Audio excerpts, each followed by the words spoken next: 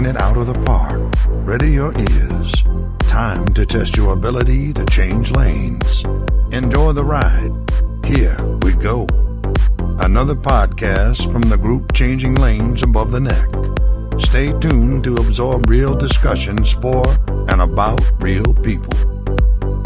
Welcome everybody out there to Divorce Devil 27 and Changing Lanes Above the Neck 49. We're going to do a crossover podcast with my buddy Marianne. Welcome to the Marianne Show. Our subject today is the art of self-pity and how it plays in relationships and divorce.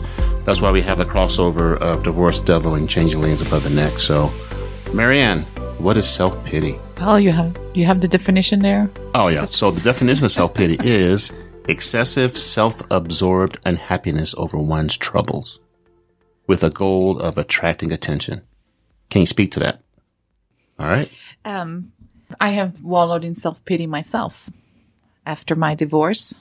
I mean, looking back now, I didn't realize it then.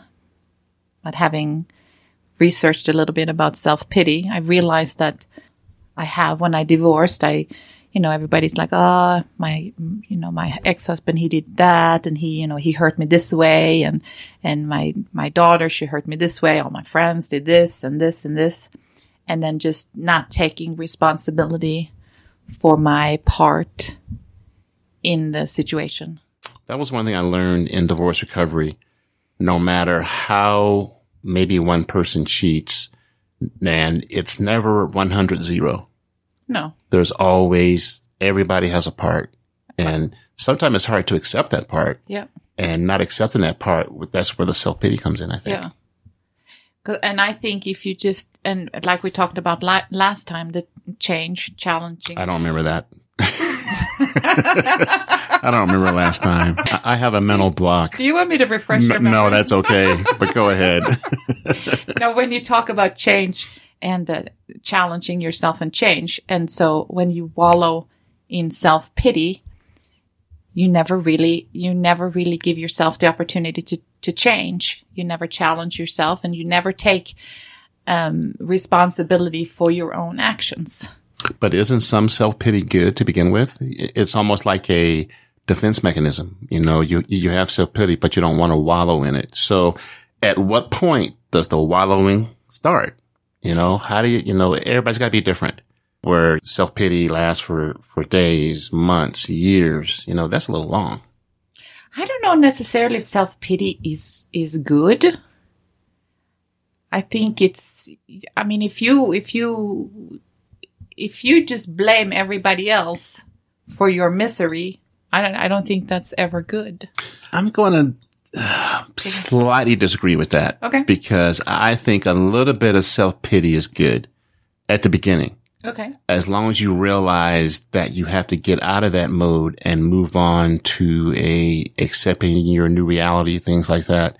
So maybe a little bit of self-pity is good. Yeah. Yeah, I agree with that. Because it's almost like a stage. Yeah. One person told me one time many, many years ago, she said to me, okay, you got one day to have this pity party, and then you need to move on. So it's the self-pity. Yeah. One day, 1 week. Yeah. A month. At what point does it become, not good? Yeah. And I think the pity party, I think is like a all-encompassing self-pity. And I think we do that naturally, just as a defense mechanism, through life. Let's say that you're having a bad day. Mm-hmm. And having a bad day, sometimes you have that self-pity. But as long as you get out of it and you recover from there and you realize it and you acknowledge it, I think you're okay.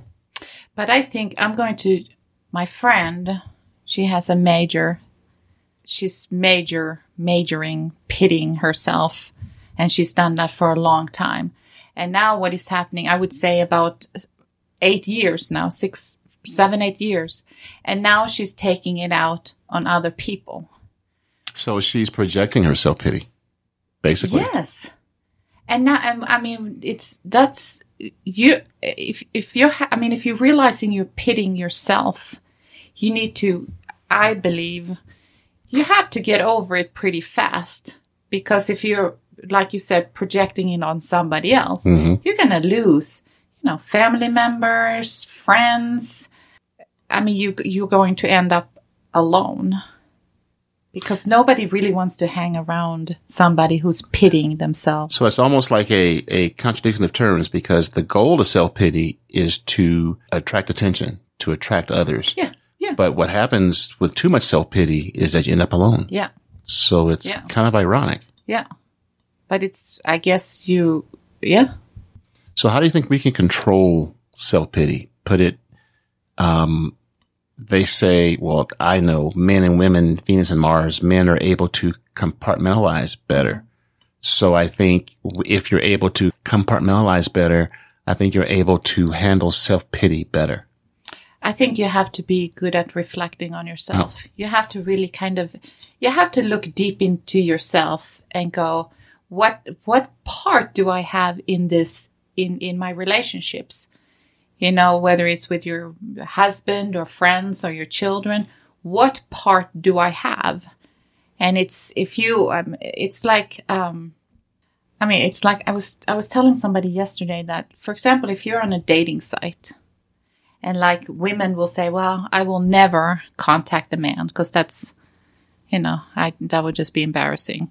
So if you never contact the guy that you like, and he never contacts you, then you're missing out because it could be something. And then if you then say, he's not contacting me, well, then you have to take the consequences of your actions. So then if you have a pity party, if you pity yourself because he's not contacting you, then you're part of the problem.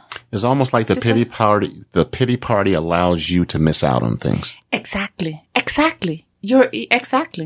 Wow. One of the eureka moments I just had when you were talking about that is that, forgiveness can really fight the self-pity. Mm-hmm. Let's say that you get divorced, and once again, forgiveness isn't for them, it's for you. Mm-hmm. And you don't forgive that person, and that person is always on your mind, and that pity party becomes huge. Yeah.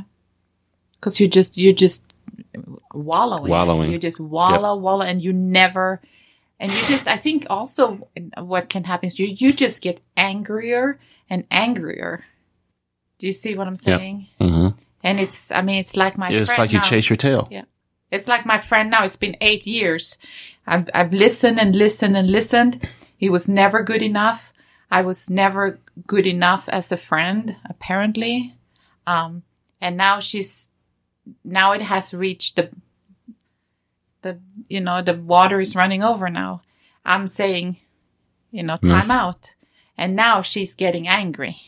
I see it like this too.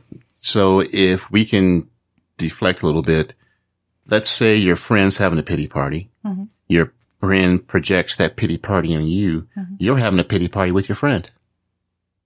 Yeah, but you can't allow that. Yeah. You can't well, no, it's not good. Yeah. But it's almost like you get sucked into the pity party. Absolutely. Yeah. Absolutely. To her pity party. Her pity party. And you don't have a pity party. You're doing fine. Yeah. But then I think when you get sucked in someone else's pity party, mm-hmm. you kind of like assume some of those qualities and or emotions. Mm-hmm. Maybe when you're around that person. Other than that, you're doing fine. But when you're around her, you kind of feel like crap. And so you get sucked in. So basically, when you get sucked in and you just listen to the complaints over and over and over again, then you're an enabler. Yes. Because but some people like me, I don't, you try to give advice, you try mm-hmm. to help, but I'm not a professional. Yeah. I don't know what to say, and then you don't want to hurt somebody's feelings, and you don't know, because you do have that friendship relationship, and you don't want to hurt somebody's feelings, so you're just like, yeah, and either you agree with it, and yes, he's really, really bad, and you don't even know that person. So when you're agreeing with them, you're actually enabling them. I think so. Yeah. I think so, because, if I don't know the person if I don't know the person that is talked about, and I agree that person is bad, then I don't even know. I'm just taking her word for it. And it's like, instead of saying something constructive to her, which I never did. And so I guess I was a bad friend because I never told her the truth. No, I think you weren't a bad friend. I think you only knew, you didn't know what you know now. No. So now you have the tools to handle someone's self-pity. Yeah. So the fact you didn't know, I don't think you're a bad friend. You were just in that context and you didn't know. Yeah. Yeah. But now I know. So next time you have a damn friend comes with a pity party, you'll be kicking some ass. And this is the self-reflecting part. It's like something happens to you. So instead of, just arguing back and forth, just say, okay, I'm really sorry about what you're going through. And then when you break it, reflect on, okay, what just happened here. Otherwise I can pity myself. I can, she's just yelling at me and I'm a really, really bad friend. And all right. What are the odds of you revisiting that friendship and taking the tools you have now and maybe working with that friend? I am thinking about it. I'm seriously thinking about it because I think the self-pity, if the definition is also usually about depression, and you just, it's destructive to your, to your, I guess, your mental stability, psyche. And so, yes, of course, I've been thinking about, revisiting and but I don't know. I'm not a, You're not a therapist. That's okay. But we can only do what we can do. But true friends, I think, and I have a lot of true friends, good true friends. Your true friends are going to be there with you and try to help you no matter what. Yeah. It's got to be something heinous to really cut off a true friend. But you have the person who is pitying themselves. They have to realize that they're doing it. But they're not going to realize right away. To get out of it. It's going to take time. Yeah. It's not going to just snap. Hey, I'm pitying myself. Hey, I'm going to stop. So I think if you revisit it, you take little baby steps. Yeah. You don't agree with her. You don't do all those things that you did before. Yeah. Like agree and say nothing. Yeah. Maybe you deflect. Maybe you bring positivity to the conversation. And hey, let's go do this. Let's go do that. Maybe other things other than reflecting on the pity, because I think what happens is we let our friends get into the pity party and we kind of push them and keep them there. Yes, girl. And say like, hey, let's go out for ice cream. Let's go to the movies. Let's get you out of bed. Let's get you dressed, get a shower. You stink. Let's go. Yeah. So I think that's our job as true friends, is not to give up on them, but it's almost like caregiving. Oh man, this podcast is getting good. It's almost like caregiving. You're like caregiving your mom. Your mom and friends know what your points are, and they dig on those points, but you just have to stay on the course and give them the care they need. Because what's also you have to be careful when you are the caregiver. It's easy for you also to sometimes kind of pity yourself, because like, well, I'm always doing this and I'm always doing that. I'm always helping and I'm, and now I'm feeling, like crap because I'm just doing this for everybody else. And it's either you help or you don't. Yeah. Well, they say one of the caregivers' important job is to take care of themselves. Once again, and I say this all the time on these podcasts, the plane goes down, the mask comes down, you put your mask on first and the kid's mask on second. You got to take care of yourself. You don't take care of yourself, you can't take care of anybody else. Yeah.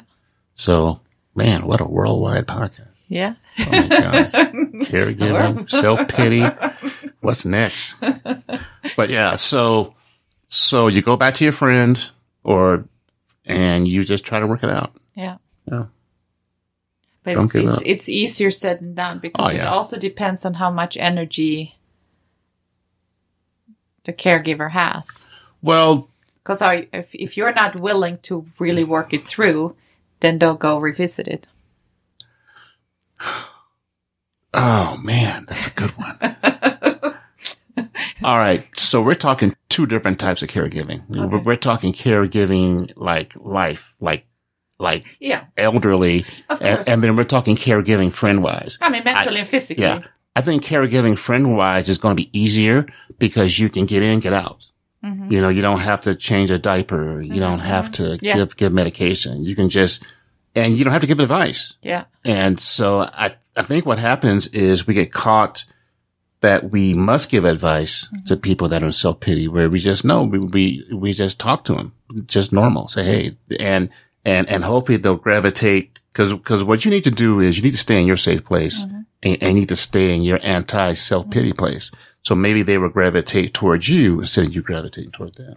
Cause then I guess you got then self-pity. I mean, when you're talking about, I mean, if you lose a limb or if you lose a body part, then you feel sorry for yourself. But you can, I don't know if, I mean, you can fix it mentally. I mean, you can't fix that you don't have a limb, but can you fix it mentally? Yeah. But what I hear when that happens is that the other senses and or limbs kind of rise to the occasion. Okay. You know, like being blind, people have a sixth sense of where objects are, things like that. So, but how if you are blind and you pity yourself, I mean, and then if you go through a divorce, like, how do you compare the two? A little bit, like. I think you're pitying yourself because that was another thing too I thought about before you got here was when you're divorced, you're two. And then when you're married, you're two. And when you're divorced, you're one. Mm-hmm. So that transition from 2 to 1 is, I'm not trying to say it's the same, but the transition from sight to no sight. So there's a negative transition, and that's where the pity comes in. Pity comes in. Yeah. So anytime there's a negative transition, you're going to have some type of pity. Mm-hmm. And the pity party either is going to be seconds, minutes, or days, or months, or years. Mm-hmm. And along with the pity party happens, the harder that transition is from 2 to 1 or sight to no sight. God, I'm getting good at this. So how long do you think it's appropriate? I mean, for you? You know, that's a tough one. Oh man. I guess when it starts to when it starts to override everything else, when it starts to affect everything else you do, then it's time to cut it. Yeah. I've had pity parties. You know, we talked about last time how you can hear a song or go to a place and then I think pity parties can be revisited. And I think that's okay as long as you realize it and you get over it. Say, hey, I remember that one ice cream shop and we used to go there all the time. Is that nostalgia or is that pity party? Well, I remember that one ice cream shop and we used to go there. We had a great time and I miss her. And then the pity party starts and you're divorced from her, but the pity party starts. Okay. So you have to realize that's a nice memory. There's a difference between memories and reality. So long as you keep that as a memory and compartmentalize that, which men can do easier than women, I think you'll have less of a pity party. Cause I still think that pity parties are good as long as they're brief. Yeah. Yeah. I think but I think, cause you have the pity party, you feel self-pity. And then you reflect. Yeah. I keep going back to the self-reflection because I think it's super, super important to know why you're doing things and to just get to learn who you are. Again, the identity. Like, so it's almost like looking back. What triggers you and what, in every situation, what triggers you in every situation. And I think that helps you fight the self-pity. So it's almost like looking back in order to go forward. Yes. Yeah. Oh, yeah, for sure. Yeah, so you don't make the same mistakes. Yeah. And you have, because like, I always say, to figure out identity, you have to know where you come from, where you are now, and where you want to be in the future. And so if you're thinking back about your divorce and what happened to that divorce, socialize or read and stuff and do that now for you to ultimately know where you're going to be in the future. So once again, then self-pity is pretty much you're stuck in the past. Yes. Yeah. So that's a very good one. Instead of revisiting the past, you're stuck there. Yeah. And you can't really, you're stuck in the past, so you can't really, socialize normal where you are now. And ultimately, it hinders you from ultimately becoming who you want to be in the future. I find this fascinating because it's all about how you deal with yourself and how you deal with other people. Ultimately, the socializing is super, super important. So we can look at self-realization or change in 3 different phases. Mm-hmm. There's the past, mm-hmm. which can include self-pity, but not always, as long mm-hmm. as you mm-hmm. get out of it. Mm-hmm. The present, where you are now, and the future, where you want to go. Yeah, yeah. Because if you look at somebody like my friend, I don't mean to put her in a bad spot or anything, but she's in the past. She's not socializing healthy right mm-hmm. now. Ultimately, she has no future that is positive. So another thing too is with a person stuck in self-pity, their present is the past. Yeah. So they're like in a double state where they're in the past and their present is the past. Yeah. And so they can't make that step to the future. And it's super destructive for that person. And again, the self-reflection, it's super important that you have that ability to self-reflect and see the positive in you, see the negative in you, see what you want to change, what you want to keep. I mean, nobody's perfect. And this life here is just, we're just here to learn. And and what a waste if you're just sitting and pity yourself and you're just living in the past. You're just wasting time. What about, and this is be interesting, what about if one of the ways to springboard out of the past mm-hmm. in your self-pity mode is to actually look at some of the happy times in the past, not just the bad times. Mm-hmm. And maybe that can spring you into more of a present and into a future. But I think some people do that. And I know some of people I have talked to, and I have done it myself. You're thinking when I was married, it was so great. So you almost kind of want to go back mm-hmm. to the ex because you're looking at, that was a really, really good time. And you see everything in a... Go back to the what? I'm sorry. I didn't understand you there for a second. Yes, yeah. Go back to the ex. That's what I thought I heard you say. I heard nothing else after that. Let's see what happens tomorrow. Yeah. Uh-huh. Oh, by the way, Mary. Wow. I heard nothing else but wah, wah, wah, wah, wah. Go back to the ex. No, but you might see the good things, and then you're focusing on the good things, and then you might go back even though it was destructive. Do you see what I'm saying? Yep. Yeah. And so that can be, I guess some people do that. I have a couple of friends that actually went back to their exes after getting divorced. A few have worked and a few haven't. I think it's a crapshoot. Mm-hmm. It is. But again, I think it's, if you have the ability to self-reflect and you really change, both of the people involved, if they, I'm going to change that because that's not a good thing to do, then I think it could potentially. I think that's one of the hardest things in the world to do for people to change. Yeah. Change, especially, if you've been this way for 40, 50 years, it's like major change from being a very nasty person to be a nice person.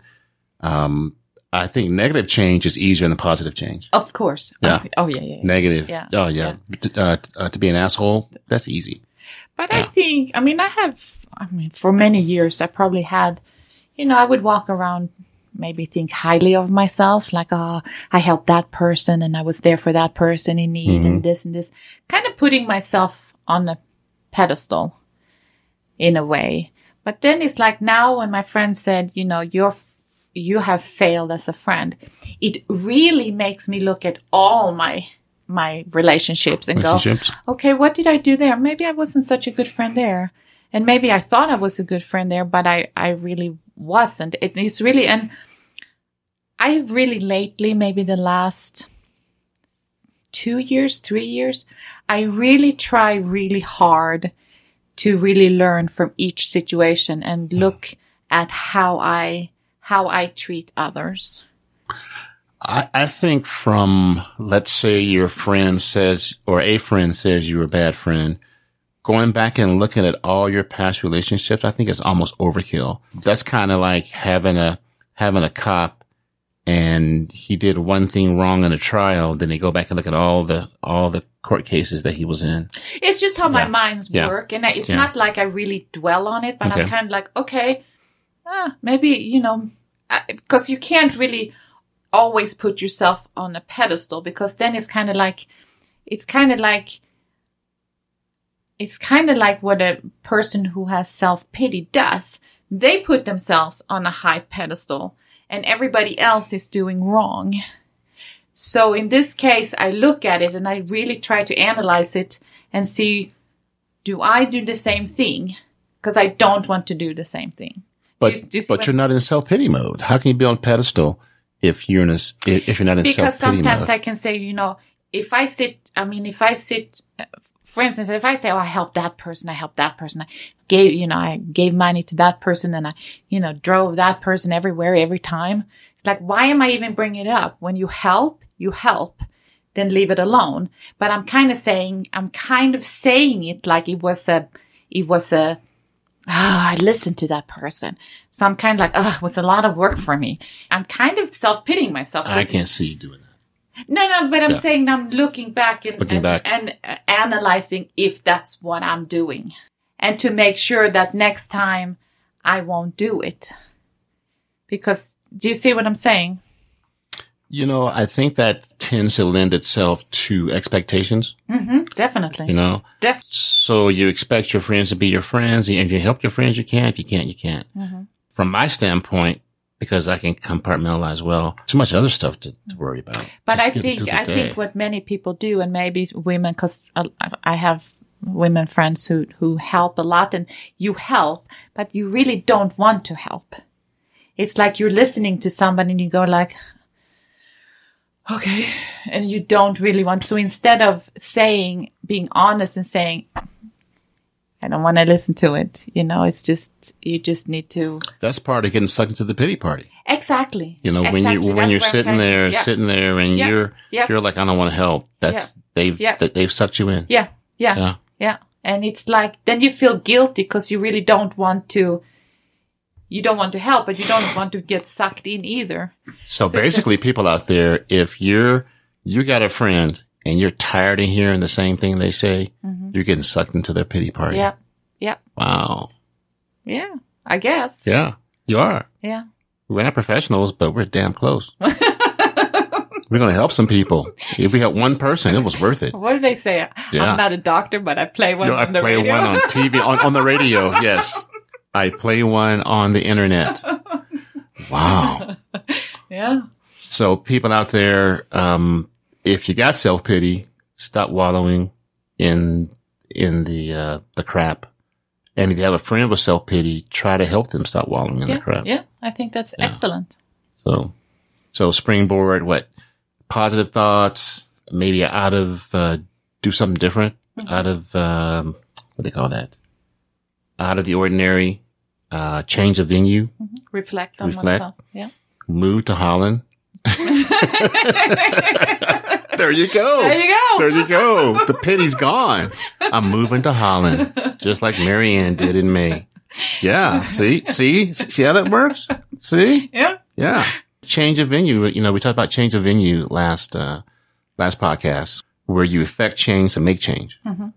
And, so we can relate that to self-pity. Yeah. You have to have change in order to get out of self-pity mode. Yeah.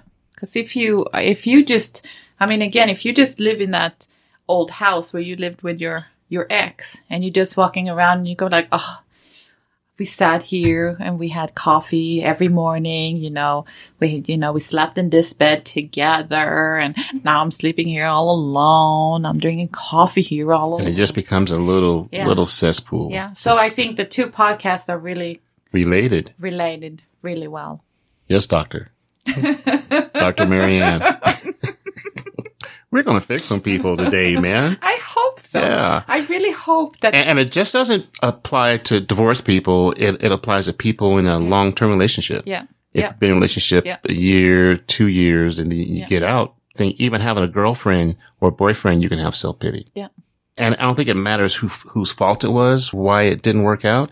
You know, you miss them, you miss the continuation of, you know, it's kind of like 2 to 1. Once again, there's a change. So self-pity so I see at this point, self-pity can be made by change and can be changed by change. Yeah. So, yeah, that's a good way to look at it. Perfect. Wow. 38 minutes. Wow. That went by fast. Wow. It's a tough subject. Oh, man. Yeah. It's a all-encompassing subject. Yeah. Because it deals with friendships, relationships, divorce, everything. I mean, any kind of relationship with your parents, with your children, with your... And let's go ahead and touch on that one. Parents whose kids don't really thrive sometimes can have self-pity. Yeah. You know, where'd I go wrong? But I see it from this standpoint, you know, maybe you didn't have all the tools you needed to raise that child, but you did the best you could. Of course. And at some point, they got to take responsibility. Yeah. They can't be in their 40s and 50s and you have self-pity on them. It's like, dude, they're making their own decisions and they know the difference between right and wrong. Yeah. And I've seen where kids have blamed their parents as they get older, say, you made me do this. Yeah. No, they didn't. Yeah. But you have also, because sometimes even I say like, my daughter never calls me. I mean, my daughter has 3 kids. Yeah. And then I sit there and holler, I'm like, she never calls me. And then I kind of feel, you know, sorry for myself and... Oh, that's so, the phone call. It's not drugs or alcohol, just a phone call, Just Marianne. a phone call. That's it. Wow.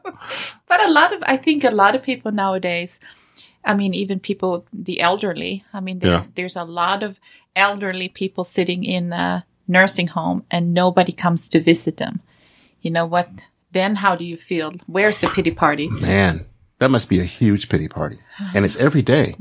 You know, and how I much... I don't even want to say that's a pity party because I think in that situation, I think you're almost granted to feel sorry for yourself because I think that's...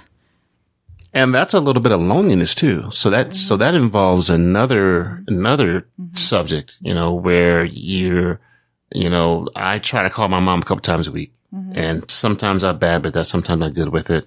And I realized that, you know, a lot of elderly people don't have a whole lot of friends, but at my mom's place, they kind of get together in the hall, you know, middle of the day, middle of the afternoon. So there's always something going on and they try to have activities. That's why they try to get people together. So they'll do a birthday, like one day for birthday for everybody that month, things like that, or have the van go to Walmart or even to Cripple Creek. That lends itself to being busy, and that lends itself to for helping people out of a pity party by keeping them busy too.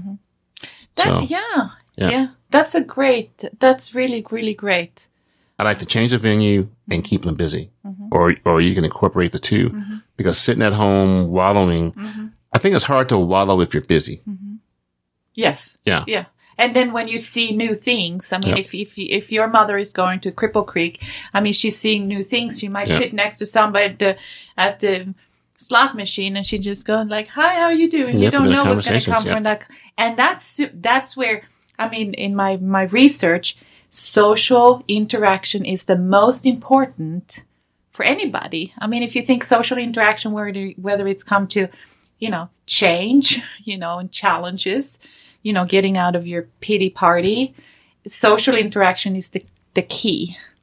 The key, and positive social interaction is super, super important. So we never talked about challenges. How does that play a part? That's, you know, there's change is something different. Challenges is something that you must meet, or help me with that. I think for pity party, like challenge yourself to do something that you're afraid to do. Okay. You know, if you're afraid to forgive in your mind, even if you're not, I mean, if you're really angry with your ex, try to in your mind, challenge yourself and forgive that person. Maybe say it out loud. You know, I forgive you for everything that you have done to me, everything that I am angry about right now, I forgive you. So you can forgive, so you can just move on, challenge yourself, and you go like, oh, I hate him. But challenge yourself and say, maybe he did something, maybe he didn't mean to do it. Maybe he's just a bad person, but that's his problem. And I forgive you because I can't control it. I can't control somebody else. Yep. And that's the challenge that is not always easy to do because a lot of people are stubborn. So we need to challenge ourselves to help our friends with the pity party. Yes. There you go. There you go. Man, this thing is a round robin discussion. It just keeps going around and around in circles. But it's just something that is, I think some people don't even think about what they're doing, that it is a pity party. They just get so stuck in the emotions. So what's the first step to someone who has cut a friend off because they're having a pity party? You're tired of hearing it. What do you think should be that first step for that person? To go back and fix it, you mean? Fix is a big word. Fix is a man word more so than a woman word, because when women tell men things, they want them to listen, and men just want to fix it. Because that's our nature, to fix stuff. I think just like you did the definition here. Google the definition and just send it to somebody. And then they're going to go, ooh, that's how you start? Oh, I do that. Wow, that's in your face. I like it. I think you have to be in the face. Otherwise, it's not going to, I don't think it's going to work. So start with a text with a definition of pity party and then go from there. Wow, I never thought I'd hear that one. That was like... Or kind of like when your spouse snores, you send them a text about snoring. Hey, you snore. Let me send this text first. The Marianne method. I'm going to send you a text of what I don't like about you, and then we're going to talk about it. Well, I like that. Then it's open. Yeah. There's no doubt what Marianne's going to talk about you next because you got a text. But if you send a definition, there's no doubt about it. I didn't make it up. No. I didn't make the definition up. And if you can see yourself, if you have the self-reflection, the insight enough to go like, oh man, that's me. Yeah. I am depressed, or I just talk about the past all the time. Boom. So what happened if it goes south though? What do you do then? So, and I think you just can't do anything about it. So you send the definition. How soon do you contact? I'm just trying to get the order here. I think once you send the definition, if that person doesn't respond, then there's no more interaction. I like that. Man, that is ballsy, gutsy. Yeah, but can I do that? Will I do that? So if anybody gets a picture of, if I text you a picture of Head and Shoulders, you know what's coming. There's no doubt in my mind. So I'm gonna have a bunch of emojis in my phone. Dandruff, bad breath. Gonna have a list of people. Bam. Hey, buddy, how you doing? All right, everybody. Wow, that's a long time. Wow. 38 minutes. 38 minutes. All right, everybody. Have a nice day. I hope we can help one person. Just one person. Let us know what you think about self-pity. That's very interesting. I like that subject. Not that I want to be there, but yeah. But once again, I think that self-pity is a necessary part of life, like good and evil. But you just need a little bit of evil to have good. Yep. All right, everybody. Good night.